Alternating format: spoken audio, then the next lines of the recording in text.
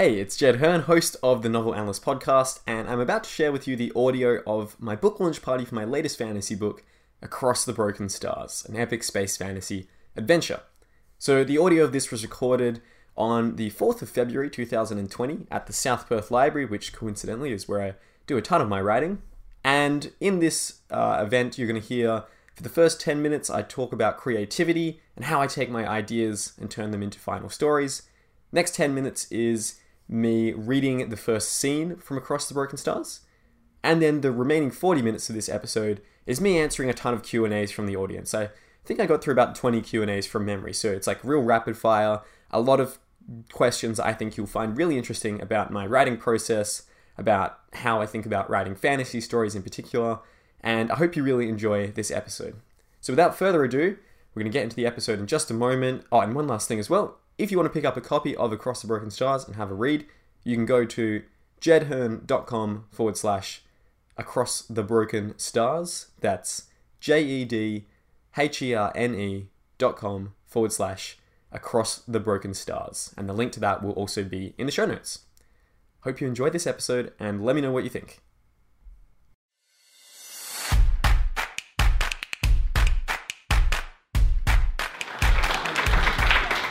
Thanks everyone for coming. Can we have another round of applause for the library for putting this event on?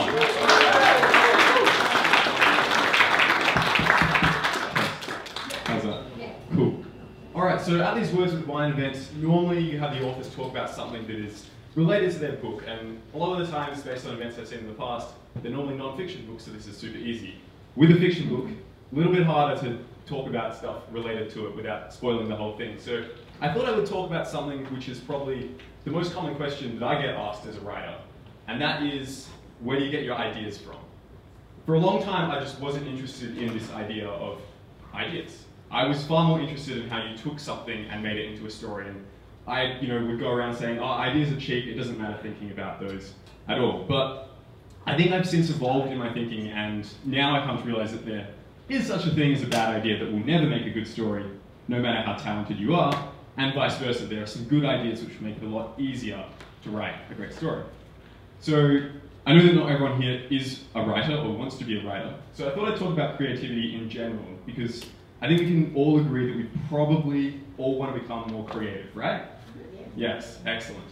So to me, one of the most common refrains or common roadblocks that people have when they are generating ideas or trying to come up with an idea is, none of my ideas are good. All of my ideas are bad. And I think the way to get over this is very much to think about it less as trying to come up with good ideas and more about trying to come up with more bad ideas. So if you are only coming up with, let's say, 2 ideas a day, what do you think are the odds that one of those is going to be an amazing idea? Probably not massive, right?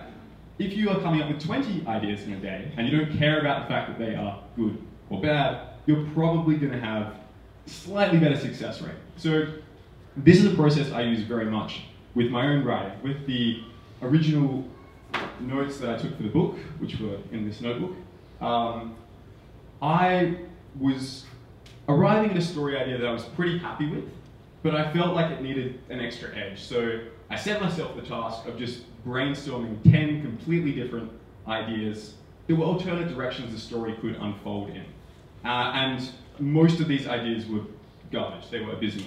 But there were a couple of ideas in there which took the story in really interesting directions. And probably the biggest one of them is that I was brainstorming what are the most ridiculous things I could do to make this setting of the story unique.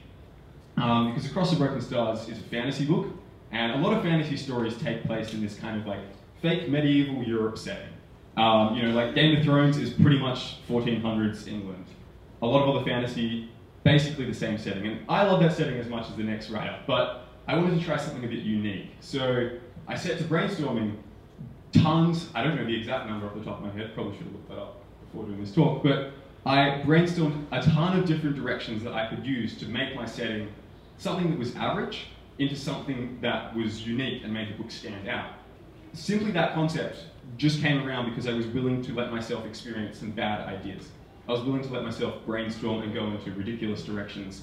And most of the directions were garbage, but that one direction that came out of it has gone on to become probably one of my favorite elements of the book, and based on some early reviews, it's been a lot of people's favorite element as well. So now that you have your idea, and just to draw this back a bit, this idea doesn't have to be about a story. Maybe it could be a conversation you want to have, a speech you want to give, a product you want to create, a business you want to create. Now that you have your idea, you're probably really tempted to do the thing that I always want to do when I have a new story idea. And that is to, much like I am now, tell as many people about it as possible. So this can be effective, but I would really caution against it. There's this great quote from Ovid, who was a Roman philosopher, it's hard to say, who was a Roman philosopher over 2,000 years ago. And he talks about how ideas are fragile. They can be destroyed by the merest frown or yawn. And with stories, this is certainly the case. You could have the coolest idea in your mind, and maybe you talk to someone, and maybe your idea isn't even that bad. Maybe they're just feeling tired on that day or whatever. Maybe they don't have 2 hours sleep like Rain over here. So they yawn in the middle of your idea, or they just aren't that interested. And what's the result? Maybe all of your hopes for that idea are now crushed, and you're never going to go away to write that story, to paint that artwork, to make that product, to start that business. So I would really advise caution when it comes to telling ideas to people before they are formed. And even if they don't crush your ideas, something actually worse could happen. And that worst thing is that they say that your idea is perfect. Now you might be wondering why that's worse. Let me tell you why that's worse. That's worse because whatever you create from that moment on, it will never be as perfect as the perfection that they thought your idea was going to be. If I tell someone a story idea and they're like, wow, Jeff, that's amazing, that's perfect, and they don't give me any critiques, where's my motivation to write the thing? Because they've already told me that this thing cannot be any better. They've already given me this upper limit, and even if I do achieve that limit, now I'm just meeting expectations. There's no real joy in that. And if I don't achieve that amazing, perfect execution of that perfect idea, which is what's more likely to happen, then you're probably going to be crushed even further. So, point number 2 there was all about being careful who you tell your ideas to in the early stage of the process. Point number 3, and I'm going to stand over here because this is my contradictory argument to that one, is that you should tell your ideas to people before you start. So, with Across the Broken Stars, there were 4 people in particular who are all in this room, I believe, who I told the original, 3 are in this room, who I told the original pitch for the story to. Back when it was, yep, I see you nodding. Why don't I get you to stand up and embarrass you? James, stand up. Rebecca, stand up. Ray, stand up. Yeah, great. These were 3 of the 4 people who I originally told these story ideas to, way back in 2017. Yeah, you can sit down now.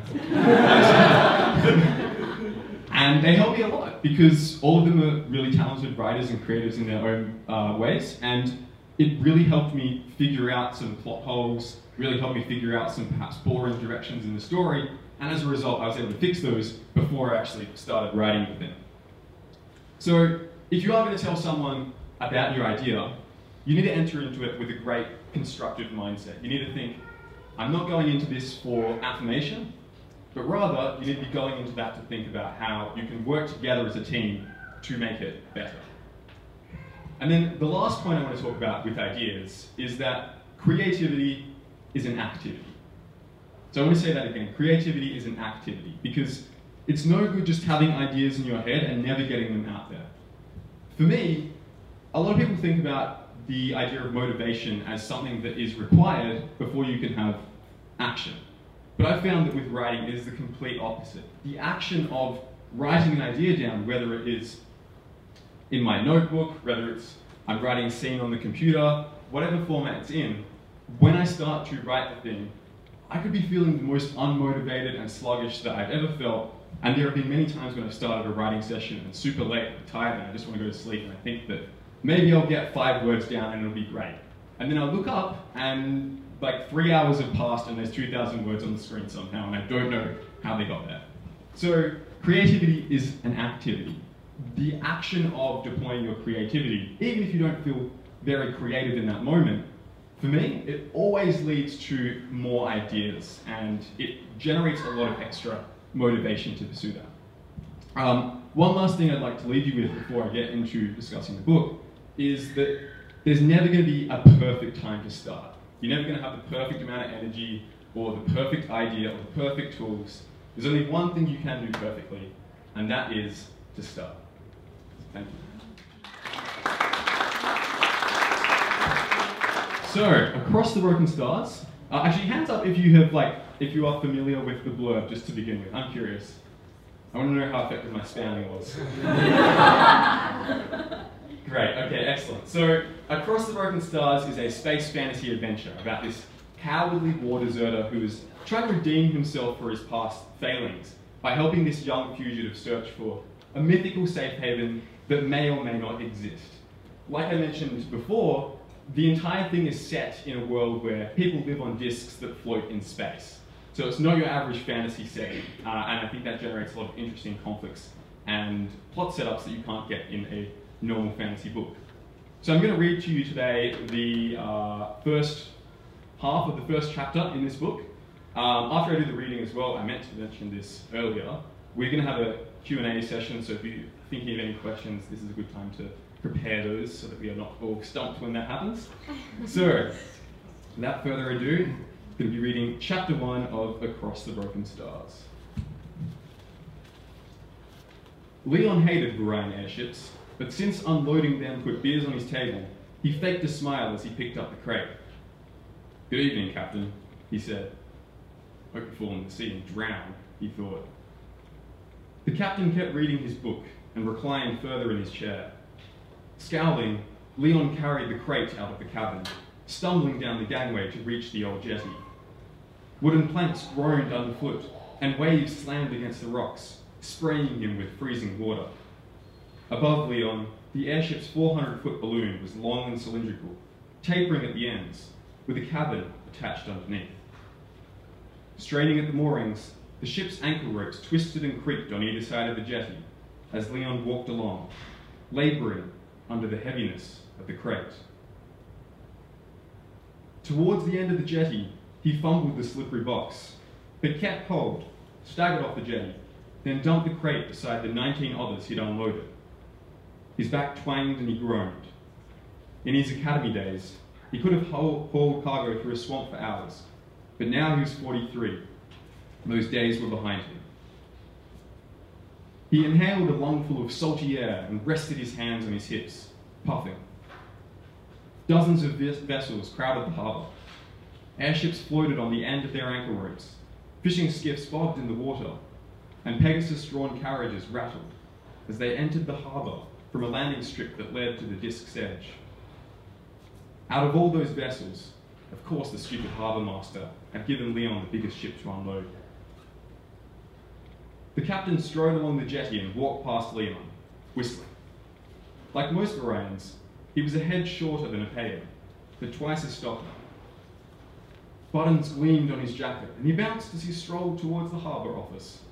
It seemed he still hadn't adjusted to Hargold Disc's gravity, which was half as strong as the Varian's planet. Prick, thought Leon. Leon watched the captain disappear amongst the crowds of sailors. It wasn't enough that Varia had bombed the hell out of Payer's discs in the invasion war, or that the airship's crates weighed more than an asteroid. No, on top of all that, Leon had to deal with arrogant captains who knew nothing about space travel, yet thought themselves too good to meet a Payan's eyes. Someone tapped Leon's shoulder. "Leon de Velasco?" He turned. A young woman stood before him, wrapped in a bulky, dirt-stained cloak. Her tall, slender frame marked her as a fellow Payan. Good. Leon didn't have to hide how annoyed he was at being interrupted. "What?" he asked. "My name's Alina. I need your help." Her voice was a mixture of nervousness and excitement, but she had a confident firmness despite her youth. Leon raised an eyebrow. With disheveled, shoulder-length hair, a tangled beard, and ratty clothes that reeked of booze, he didn't get many requests for help, especially from young women. "Got a ship you need unloaded?" he asked. Two Varian soldiers swaggered past and bumped Alina. "We'll catch them by tomorrow, chaps. one soldier said. Leon frowned. Most pagans looked down when soldiers passed, but Alina glared at the Varians as they strutted away. You were saying? He said. I need to sail to another disk. What a bloody waste of time. He turned away. Can't help. I just unload cargo. Wait, she grabbed him. I know who you are. That ain't so, or you wouldn't have come to me. He shrugged her off and strode towards the harbour master's office, hoping that entering an official building would intimidate Alina and make her go away. She chased him. Please, you have to help. Leon ducked under a Pegasus wing. The four-legged creature neighed and shook its mane, stepping away from Leon as he passed. Alina kept following him. Told you, I ain't a sailor, said Leon. The harbour master's office was on the other side of the pack of merchants. Leon would be rid of Alina within seconds. She shoved something soft into his hand. I know who you are. Karam's Horn's girl. I ain't... He looked at what she'd handed him. It was a feather.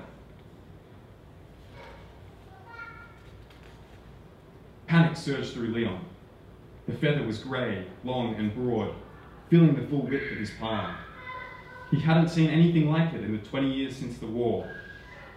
If a Varian found it, they were both dead. Leon stuffed the feather in his pocket, dragged Alina down the alley beside the harbour master's office, then shoved her against the wall. Where'd you get that? He asked in a low voice. You have to tell me where you found it. I need your help. Her voice wavered. I know who you are, and you need to know you're not the last. Laughter swelled from inside the harbour master's office. Alina gasped. She tore herself from Leon's grip with surprising strength. Have to go, she said. Can't let him see me, but I'll find you, okay? She sprinted down the alley, vanishing into the shadows. Leon clenched his hand into a white-knuckled fist and strode out of the alley, back into the harbour. This couldn't be real. He'd hidden his secret for 2 decades, but now... She can't know, can she? A Varian Inquisitor limped out of the harbour master's office, flanked by soldiers. The Inquisitor's left leg scraped along the cobblestones, and his foot was twisted at a painful right angle to his body. He leaned on a cane and winced at each straggling step. Leon's skin crawled. He thought his war wounds were bad, but for this man, every stride would be agonizing. The Inquisitor saw Leon. Ah, you're the chap that unloaded my airship, aren't you? What's your name? Leon bowed deeply, taking the moment to steady his breath. Leon, sir. The Inquisitor bowed back. That was nice. Most Varians didn't understand pay and etiquette, and tried to shake his hand instead of offering the normal greeting. The Inquisitor gave him a handful of coins. My gratitude for a job well done. Leon blinked. No Varians had directly paid him before. Normally, the harbour master paid all the workers at the day's end. Thank you, Inquisitor. The man smiled, but the smile didn't reach his cold eyes.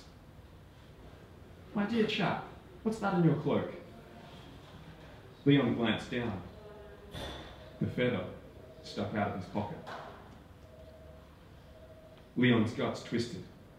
Trying to stop his hand from shaking, he grabbed it and showed the Inquisitor. Found it in the sea. The Inquisitor hobbled closer, leaning on his cane.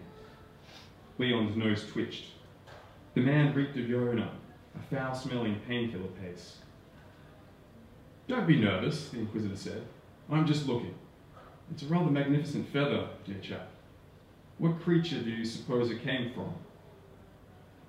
Don't know, lied Leon. A Pegasus? The Inquisitor leaned towards the feather. Ha! Not even close. Sweat ran down Leon's face. Say... The Inquisitor stepped back, and Leon breathed out. May I take that? Yes, of course, sir. The Inquisitor took the feather. He pulled out a sack that jangled with Dorics and gave it to Leon. Leon looked inside. Those coins represented more than he'd earned in a month. Thank you, sir. You're welcome. The Inquisitor examined the feather. This may be just what I need. Now, Leon, if you find another feather, or anyone who has them, there's more Dorics in my pocket for you. Come to the castle and tell them you have a message for Walker Drayton. How's that sound, dear fellow? Leon thought of Alina. Excellent, sir. Inquisitor Drayton's gaze lingered on Leon. Then he hobbled away. His cane tapped on the cobblestones, and his twisted foot scraped along the ground. The soldiers clanked after him. Another wave smashed against the shore, spraying Leon with water. He clenched his teeth. He'd been safe for 20 years, but now he saw how flimsy that safety had been. And that's the end of the first thing. Alright, so now it's time for questions and answers. So does anyone have a question of this author up here? Yes, Leash. It's so rich in details about the characters' traits and about the setting and all of those things. What happens if you get to the end of the book and you come up with another idea about one of those details? Do you then have to go back right to the beginning and go, did that happen in this book? Did you was there anything that you thought of after you had started and then you had to go through, or did you already have a really clear idea of what the characters were going to be like in the setting and it was just uniform the whole way through? Great, so the question is how did it sort of change from my initial conception to, Yeah. Right, yeah, so I'm a big outliner. I plan out pretty much my entire story before I even put the first word down. As I mentioned before, I pitched this story to a couple of friends as well, so that was before I had even written the first word. That being said though, the original first draft for this was 60,000 words, and the final thing is 80,000 words. So I added in, an extra 33% to the story over the course of various drafts, which is pretty rare for fantasy writers. Normally fantasy writers have the problem of writing something that's like a massive doorstopper and then having to cut stuff out of it. But for whatever reason, I felt like it was a bit short to begin with. So to answer your question, particularly with that first scene, a lot of those details were more or less there from the start. A couple of things got refined a bit. I probably couldn't tell you what they are exactly, but yeah, more or less, I'm constantly wanting to add in extra details. I find that even though I'm a very visual person, for some reason I never seem to have enough setting description in my first drafts. So one of the things that I work on going through is, working and layering up that setting so that you can smell what's happening in the scene, so that you can see, what's happening. Because you don't want a story where it feels like they're just walking through this two-dimensional, paper mache set. You want something that feels rich and that you could write a whole other story in after this one. That's a good question.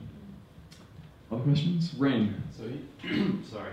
You talked about the book predominantly as like a fantasy novel, but it is kind of marketed as very much like a sci-fi and is in very much like a sci-fi setting in many ways. Do you, given that the conventions for the two genres are quite different, do you see it as more of one or the other, or a blend of the two, or? Yeah, I mean, I have the cop-out of saying it's a space fantasy novel, so it's sort of like the best of both worlds. That is definitely something I noticed as well. In a couple of the early reviews that have been coming in, someone will describe it as saying like, oh, this is a great sci-fi world, and then someone else is like, oh, what a great fantasy novel, and I'm like, I kind of want to put both of these reviews up on the same page, but it might be confusing to people. I think, for me, what made it interesting to write was the mashing up of those two genres, rather than just writing something that is straight sci-fi with spaceships and laser guns per se, not per se, and not having something that was just classically fantasy. I would say that on balance, though, it probably falls more into the fantasy category, because for me the distinction between those two things is that in sci-fi the plot is generated from like technology and stuff that you can sort of like rationally understand, whereas in fantasy it is more about like magic and things that you don't really have a full understanding of. And while there is certainly technology in this book that you do have a good understanding of, a lot of the mystique of the character's quest towards finding this mythical safe haven is wrapped up in things that they don't understand and things that are beyond their comprehension. Yeah, that was definitely a big consideration writing it. Next question. Chloe. What was the guy with the feathers name? The guy with the feathers name, do you mean the main character's name? Leon. In case you need a reminder, his name is the first word on the back of the blurbs. Thanks, Chloe. Chelsea. Was there at any point when you were like writing it out or when you were starting to write it, did you forget any details that you really wanted to put in? And when it came to like putting it all together, did you have to draw it out or like put it into something to get the actual idea of what you want to see people seeing? Okay, so the question is, were there details that I forgot when I was writing it initially, and then like, did I use like drawing and stuff, or just other ways to explore it? I'm trying to think. The problem with like writing a story is that this probably went through maybe about like 8 or 9 different drafts from the end of 2017 to a couple of weeks ago. So it is hard to like distinguish what things were there originally and what things were not. Ooh, this is a tricky one. I know that I definitely did draw out some set pieces, which were like a little bit complicated, so I needed to get my mind around how. For instance, like, this isn't a spoiler, but towards the end of the book, there is like, I don't know if I say too much more, it will be a spoiler. Towards the end of the book, the last setting where the climax takes place, I needed to draw out a diagram of how it worked so that I could understand how to describe it in my writing, if that makes sense. I guess like having come from an architecture background of having used to be an architecture student, normally that kind of spatial stuff comes fairly easily to me, so I don't have to draw it out as much. In terms of details that I wanted to include but didn't include, I don't think there were many of those, but as I mentioned before, there were a ton of things where I reread it at the end after I'd done my first draft and realized that it just needed more fleshing out and it needed more exploration of different parts in the world and everything. Yeah, that was really good. Yes, Rob. When you're working, how do you split your time between actually working on the book and writing and outlining and doing the work outside of that, marketing it and sending your emails out and that kind of thing? How do you decide? Yes. So the question is, how do I split my time between writing and marketing stuff? I'm just repeating it for the benefit of the microphone. Yeah, so it was, for this one it was really easy because I was doing zero marketing and I was just writing it, and it was like well before I started publishing stuff, so it wasn't as much an issue for that back then. Nowadays it is, yeah, definitely harder to get that balance, and something that I don't think I still have right at the moment, but things that I have found useful are writing in the morning. I never used to be a morning writer. Like when I first started writing this, I was on exchange and I would probably stay up to like 1 in the morning writing things, which was like not great when I had to get to class at like 7 the next day or whatever. But nowadays I'm very much a morning writer. I find that if I can normally start writing, let's see, I try to get up at about 5 in the morning, and then ideally I'm writing by like 6ish or so. It doesn't always work out like that, but that's normally when I'm trying to start writing. I'll go for ideally about 3 hours in the morning, and that should get me about anywhere between maybe 1,500 to 3,000 words. And you've got to bear in mind that because I have outlined this thing before very extensively, when I'm writing something, I'm not really thinking about it. It's just I'm putting the words that I already knew needed to be there in the first place. And then afternoons are for marketing and stuff like that. But yeah, with the marketing, I still need to probably get a lot better at working out how to structure my time effectively for that in the afternoon. So Good question from a marketing person yourself. So. Excellent. Yes. Did you ever encounter any like creative roadblocks or challenges, and how did you overcome those? Great. I love how you sidestepped around the word writer's block. Do you know that I hate that word? Or? Yeah. Okay. Great. I detest that word. Yeah. So the question was, did I face any roadblocks creatively / writerly speaking? With this one, definitely not in the first draft, because I had it all outlined very clearly, and it was a pretty fast writing process as well. Like I said, it was maybe like 5 days or so to outline it, and then about 60 days to write the first draft, which is like insanely fast, even for me. Like my first book took me exactly a year minus 5 days to write, so this was a big step up to write this one a lot quicker. So I didn't really face any roadblocks in that part of the process. I would say the part that I maybe came close to facing like challenges with was probably later stages of revision. Because as with any creative project, you get very close to your own thing, and it can be hard to step back and figure out what is working. So the two things that I found really useful for fixing that was just taking a break from it and working on other stuff, or like talking to other writer friends about the problems I was going through and trying to figure out how to fix those. The reason why I just looked away into the distance then was because I realized there was actually a big roadblock that I totally forgot about until just then, so thank you for reminding me. The roadblock was the first draft was 60,000 words, and most people expect a fantasy novel to be something that like can entertain them for a while. If you like go to the fantasy books in this library, you will probably find that their average word counts are somewhere around about maybe like 120 to 150,000 words. So I was aware that it was like a bit underweight, I suppose. So the roadblock that I faced was, how do I expand this without putting in useless fodder that readers are bored by? And the way I overcame that was very much by just thinking, how could I give certain character moments more time to breathe so that they had more impact? How could I explore different corners of the world that I hadn't explored already?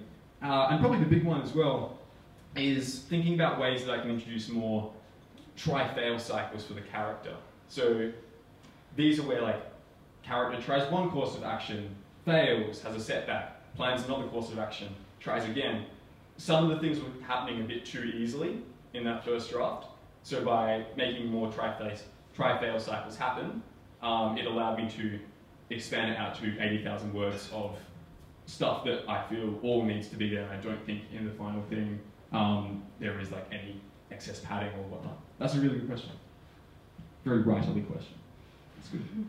Yes, Mitch. The main character, Leon, is 43. Yes. You said? Yeah.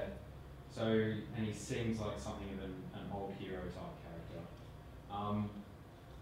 I find, I imagine that these types of characters can be sometimes quite difficult to write, especially when you're not 43 years old. So I was just wondering if you had any real life or perhaps from fiction, like Indiana Jones type characters that might have inspired you to help capture that sort of perspective. Yeah, so that's a really great question. I am 22 as of today, so I am not 43. So yeah, the question was, how did I write someone who comes from a very different background to me, Leon being 43, maybe being significantly younger. Leon has actually probably been, I would say, maybe the easiest character that I've ever written. It just felt like coming from a previous novel where I was writing, so just to give a bit of context, my first book that I wrote was called The Aeon Academy. It was about this young orphan who went to this superhero school. It was really derivative. I worked on it for like 5 years and it wasn't going anywhere. It was basically like Harry Potter but with superpowers. So one of the things that I found really great about Across the Broken Stars is that because Leon was so much older, there was all this backstory to him that I could explore, whereas when you're writing a protagonist who's 12 or whatever, it's like much more difficult to have all of these like tragic, dark things that have happened in their backstory that you can, have cool character moments and cool plot things about. So in that regard, Leon was actually really easy to write. And obviously I didn't learn from my mistake, because the current thing I'm writing features a really young protagonist, so hard to get the backstory in it again. But in terms of inspirations for him, I'm so glad you said Indiana Jones, because the 3 big films that have probably inspired this are definitely Indiana Jones for that whole concept of like this mythical place that may or may not exist, and sort of going into these like trapped tombs to uncover, you know, ancient riddles to get through them and stuff. Definitely that element was a big part of it. The other big inspiration as well was Logan, the Wolverine movie, and a lot of, I suppose, Leon's characteristics were definitely inspired by Logan, who, if you're not familiar with that movie, basically it's this road trip with 2 mutants with superpowers across this post-apocalyptic sort of landscape, between this like father and his sort of estranged daughter, and the way that their characters sort of align and help each other over the course of that creates some really interesting moments throughout it. So that was definitely a big inspiration for this. The way I think about inspiration in particular is to, whenever I find myself doing something that's similar to another story, is I try to work out, okay, I like this story, what do I like about this story? What are the emotions that I enjoy experiencing when I read this thing? And that is the thing that I try to extract and develop and take my own spin on, even though the aesthetic of everything is very different. So even though it's set in a completely different world, it has like some of those great emotional experiences that you would have from the things that have inspired me. That was a really good question, yes. Next question. Yes, you. How did you find your writing style, and has your writing style actually changed in between like books and in between genres and things like that? So, all of the books I've written so far are fantasy, so the genres haven't changed that much.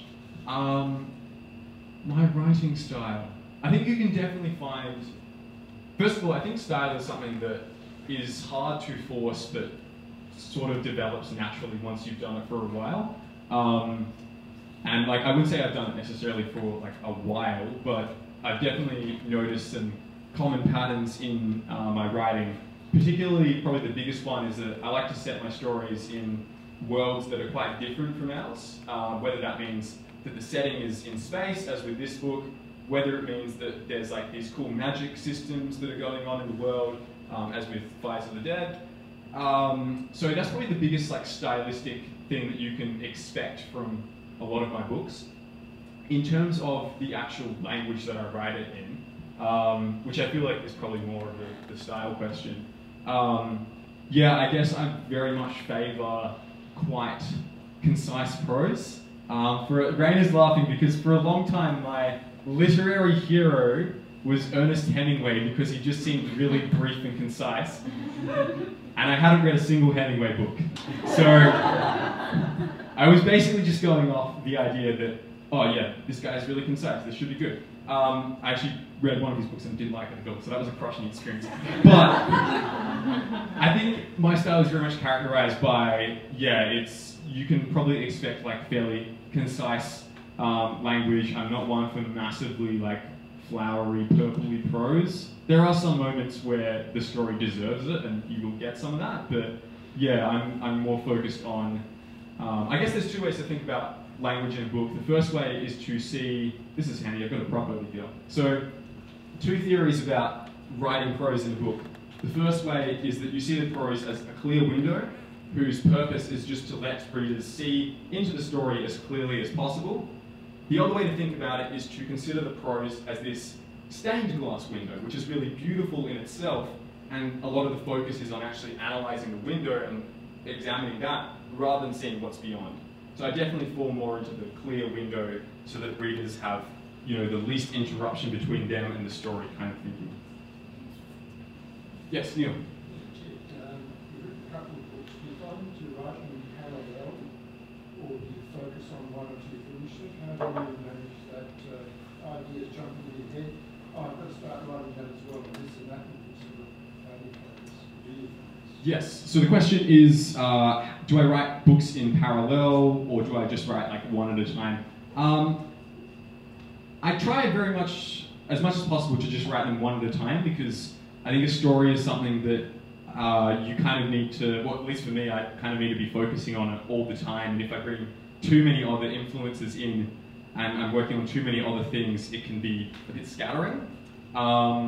Having said that, with recent projects, specifically the book I'm writing at the moment, I have been trying to write that while doing all the launch stuff for this book, which has been an interesting experience because I've been constantly kind of swapping back and forth between, say, like writing the first draft of the new book in the mornings and then like having to edit this book in the afternoon.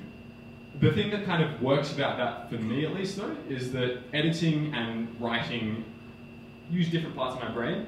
So it's fine for me to spend like the morning writing a new thing and then after lunch to swap gears and do the editing for something else. But yeah, I think I'm probably going to be having to do more of that in the future just because of how it works in terms of like one book is ready to be revised, another book needs to be written sort of thing.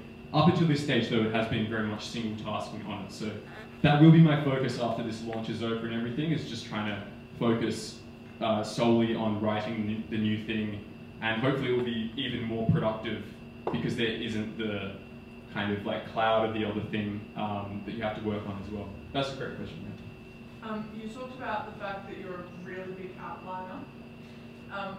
Are there any writing strategies that you stay far away from? Some people just completely write free form, some people write out of order. Is there any that is just not for you? Okay, so the question is, are there any writing strategies that I never use? So yeah, writers tend to fall into two camps. The first one is outline writers who plan everything out beforehand, and the second category is discovery writers who just sort of like maybe throw some interesting characters into a situation and then just see what unfolds from there. Both approaches are totally valid. For me personally, I've definitely found that discovery writing works when I'm doing short stories, but like outlining is usually always going to produce a cleaner draft for me. So yeah, I very much prefer the outlining method. In terms of things that I have never done, which are often like recommended to writers, one is this idea of writing like a character dossier, like asking your fictional character interview-style questions to try to figure out what they're about. I have never done that. I just don't find it useful to know like what Leon's favorite color is or whatever, or like what he likes to eat for breakfast. That's just not an interesting question. Actually, what he eats for breakfast probably would tell me a bit about the world. But like, point being, most of the times that stuff doesn't excite me as much because it's like very surface level things that don't affect the story. Other writing techniques or things that I try to stay clear of. I mean, there's nothing that I'm like opposed to as a blanket rule, because this sounds like such a like pretentious artist thing to say, but it's all about like what's right for the story that you're writing.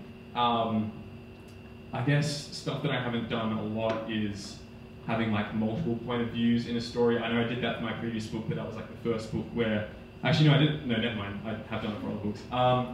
Yeah, look, I'm drawing a blank. There's not many techniques that I will never use.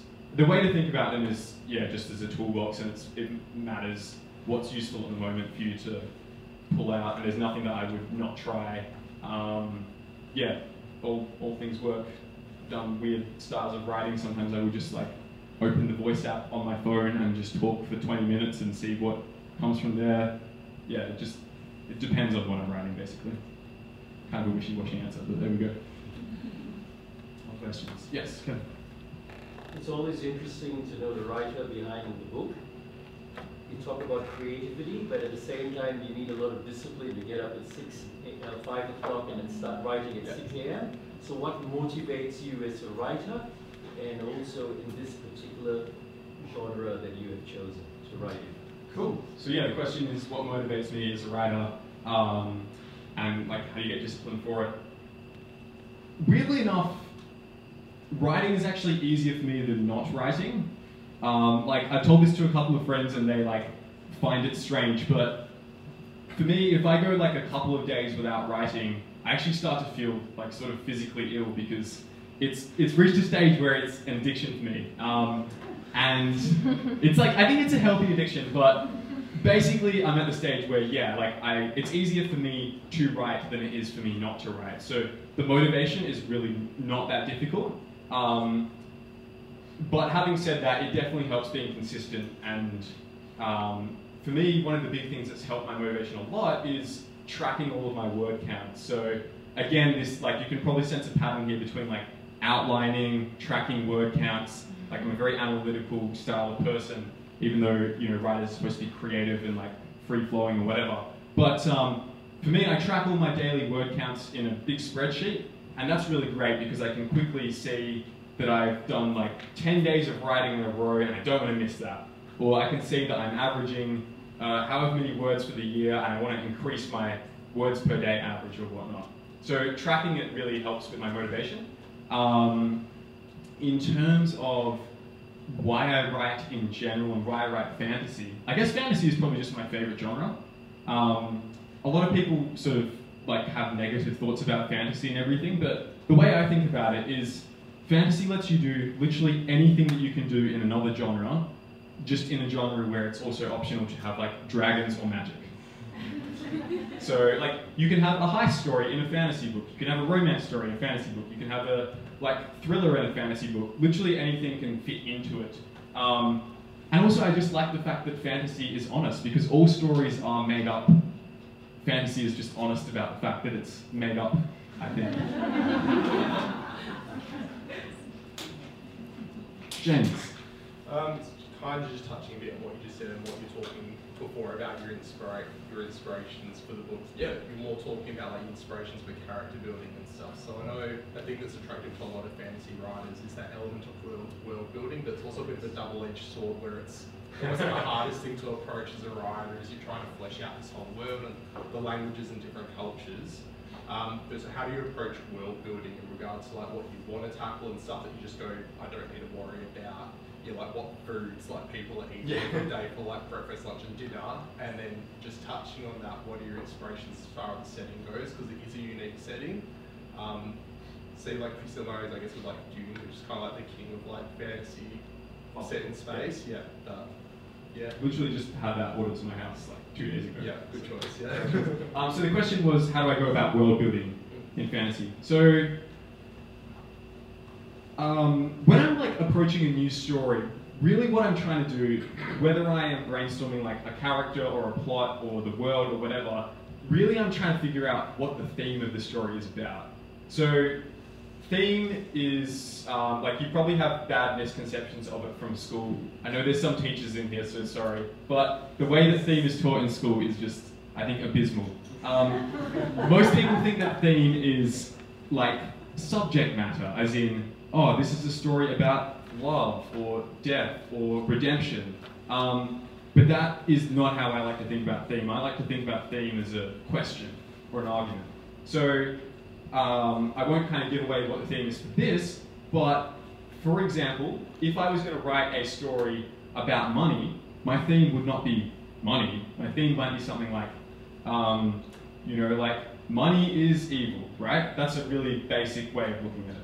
Now, to make that interesting, what I would then do is flesh out that question from both sides of it. So I would have a character who's like, yes, money is really evil. It does bad things to people's morals or whatever.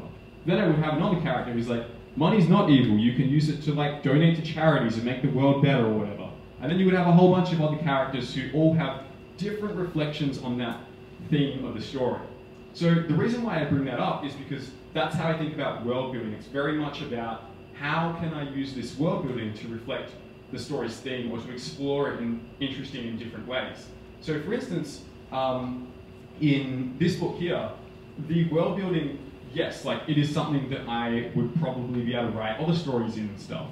But a big consideration was making sure that it's not just this world that's like wacky and cool for the sake of being cool, but the fact that it's this world where civilization is living on these kind of like sort of discs where they don't really know how they were made. There's sort of this like magical mystique to them and everything, and there's things hidden within them. It's kind of a reflection of what the theme is about in a way. So when I think about world building, I think about like how I can, you know, link the story's premise to the world building, and basically what you want to have is a story that feels cohesive. Yeah, so that's like, I can talk about world building all day. It's probably one of my favorite things to do in writing stories. I'm sure you enjoy it as well. But yeah, that's probably the really quick answer to it is, for me, the world building becomes meaningful and not just cool when it is about the theme of the story and when it like reflects on character and forces character to grow and everything. Yeah, great fancy author question. Yes, Montana. Does the book stay in third person the whole time, and how do you choose what point of view you're going to write in when you come up with an idea for a story? Does the book stay in third person all the time? Yes, it does. The entire story is told from Leon's perspective. This is not a spoiler, I guess this is kind of a spoiler, but not really. There are no chapters that are told from other characters' perspective, and that was very intentional because you get a lot of fantasy books which have like 20 different point of view characters, and then you run into like the Game of Thrones problem where you're like, how do we wrap this up in one season? We can't because there's 50 people whose stories we need to explore. So I wanted to write something that was like a bit tighter and focused on one person. In terms of how I decide what the point of view is, for the first 4 books that I've written, it wasn't a decision at all. It was just third person point of view because that's the thing that I've trained the most in. That's the thing that I feel most comfortable in. And that's when you have, for instance, like, he walked over to get the box. That's third person. With the thing that I'm writing at the moment, I intentionally changed the point of view to first person because the entire story is the main character recounting his life effectively. So to make that work, it just made sense for it to be, first person recounting it. So yeah, again, it comes back to what do I think is the most natural for this story? And if there's none which are particularly natural to this story, I will probably default to the third person because that's just the one that I am probably the best with. Yeah. Was it a, yes, Sint. Do you remember what your first idea for this story was and how big an idea it began with? Do you know, like, I guess for me, I sort of feel a little bit blown away by the idea of how detailed and everything you already got. But does it start as a really small thinking, or is it a full structured overview plan sort of thing that you're talking about? Yeah, so the question is, like, what did the initial inspiration for this look like? This was a bit different. Like, most of my story ideas come to me as like, oh, here's this one little cool concept, and I'll forget about it, and then 3 months later, I'll think about something else, and then we'll interact with that other concept, and I'm like, oh, there's a story here. With this one, I'm just getting the notebook out, because this is where the original ideas were. So, it pretty much all came to me within the space of, like, people who are like wanting to write stuff are probably going to find this really annoying, but this book literally came to me in about an hour and a half, which is, yeah, like very rare. I'm just flipping to where it was at the start. So, yeah, pretty much this is my November 1st, 2017. These are my original notes for it. Oops, I probably shouldn't show you all those because there might be spoilers there. But basically, looking through this, I pretty much outline the entire plot of the story, in like one night. So it's sometimes you just get really lucky. So with this story in particular, it was very much a case of like, oh, I feel like I can write some stuff down in my notebook, and then I look up 2 hours later and I'm like, where did that come from? There's an entire book here that just wrote itself. That is very convenient. Definitely doesn't happen with everything. But I do remember the initial kind of concept behind it that I was aiming for was very much that I wanted to tell a story set after the obvious story. So we get a lot of fantasy books that are about like a young boy or girl training at this kind of magical academy to master their special skills or whatever, and they may or may not be an orphan with like a lightning bolt scar on their head. Very specific, not really specific, but a reference.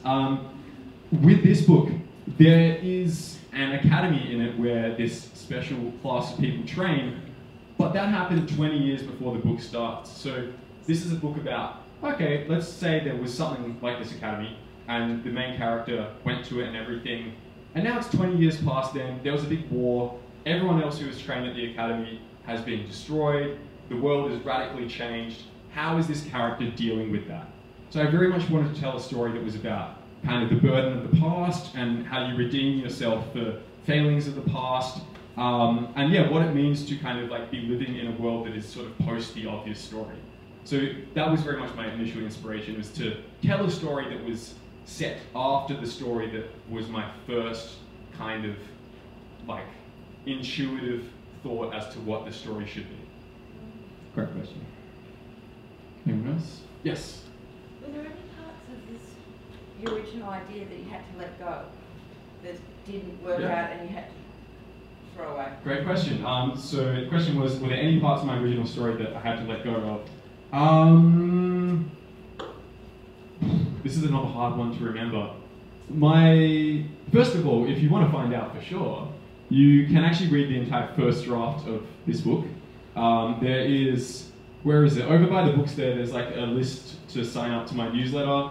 And if you sign up to that, I'm going to send everyone who's here like some bonuses, like the original first draft, my original outline, a companion short story and everything, so you can check that out if you're interested. I would read the full book before you read the first draft. It's better, I swear. I don't think there were many things that I had to cut, mainly because it was really short as a book. It was 60,000 words and I had to add an extra 20,000. So most of my revision for this was very much about adding in stuff to it.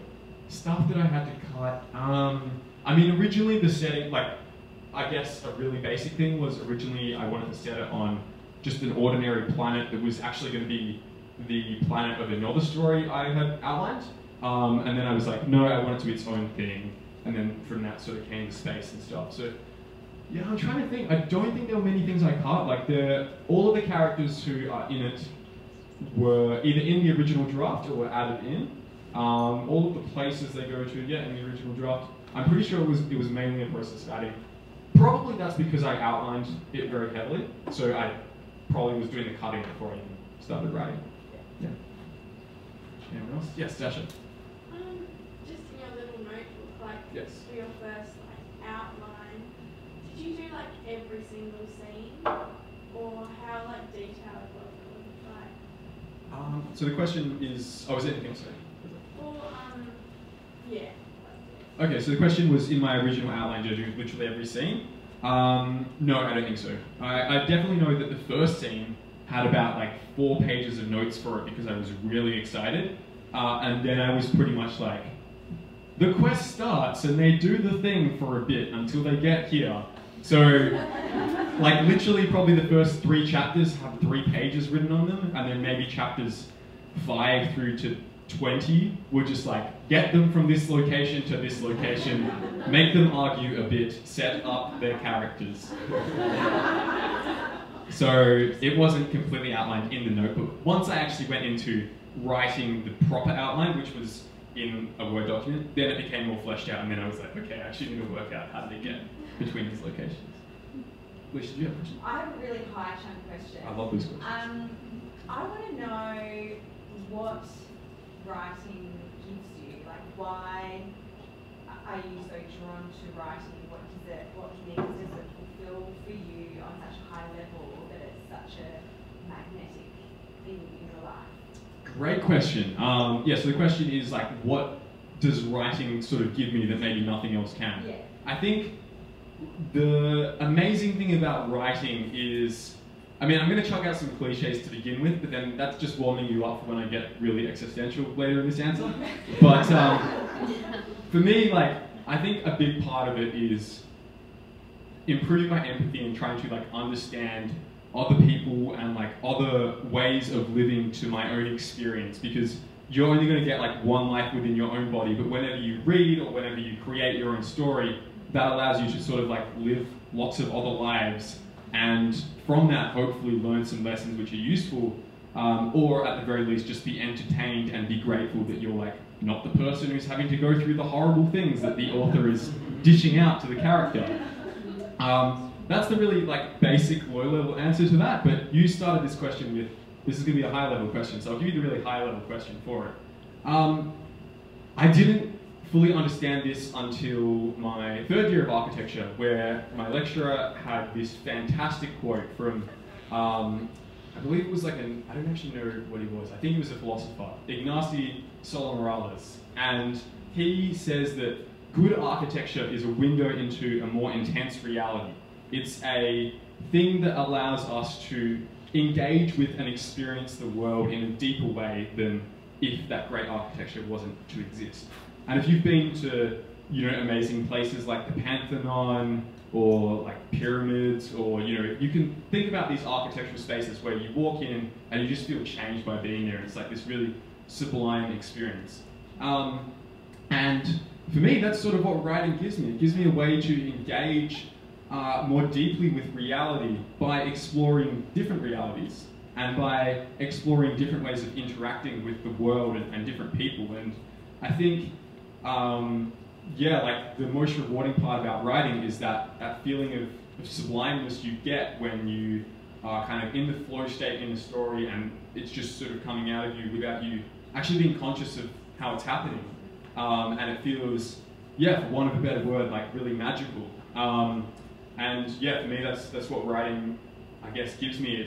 It's like the best form of entertainment possible, because not only am I writing something that is like fun for me to read in, like a year later, 2 years later, 3 years later, but it's like the process of creating it is so like intoxicatingly addictive, for want of a better word, that I'm now at the point where, like I said before, it's so much harder for me not to write than it is for me to write, because I just love it so much. Yep, one last question. Yep, play. Do you basically bullying the character? All these things. Yeah. Am I bullying the character? Absolutely.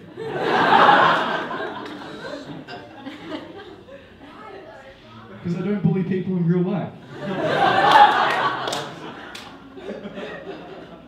To put someone else on the spot here, Marcus, can you stand up? Please, Marcus, stand up. So, no, not bullying. I mean, this is so Marcus is one of the best human beings I know in the world. He just came back from being in Bangladesh, doing a lot of charity work over there. You do not want to play him in a board game because he is vicious in a board game. And my theory is, thanks Marcus, thank you for being my prop. My theory is that because he's such a great person in real life, the board games are like the outlet to get the aggression out. And that's sort of how I view writing, right? Like, it just helps me live more peacefully, knowing that there's all these characters who've had to go through horrible things because of my decisions. Good one. Right. Thank you. All right, so we are going to have book signings and purchases at the back. Just one thing I would say really quickly again is if you want to sign up to my email newsletter for updates on my writing and, like I mentioned, the original first draft outline of this book and some bonus stuff like a companion short story, there is a table over there that you can fill out if you want to join that. The books it's $20 for a paperback, $40 for a hardback, but we only have 2 of those, so you got to get in quick if you want one of those. Yes, Gatsby.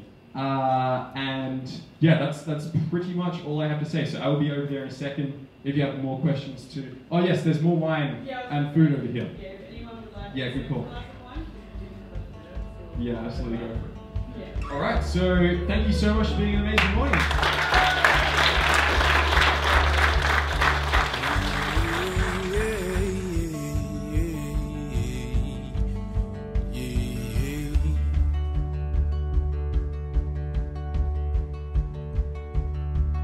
Explosions like a heartbeat.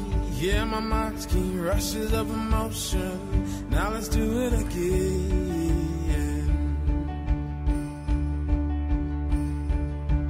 There's sweetness and adventure without a venture. TV's got your mind stuck on good reality. We are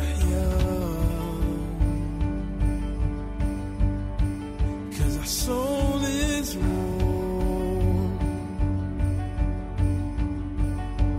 Life's much more.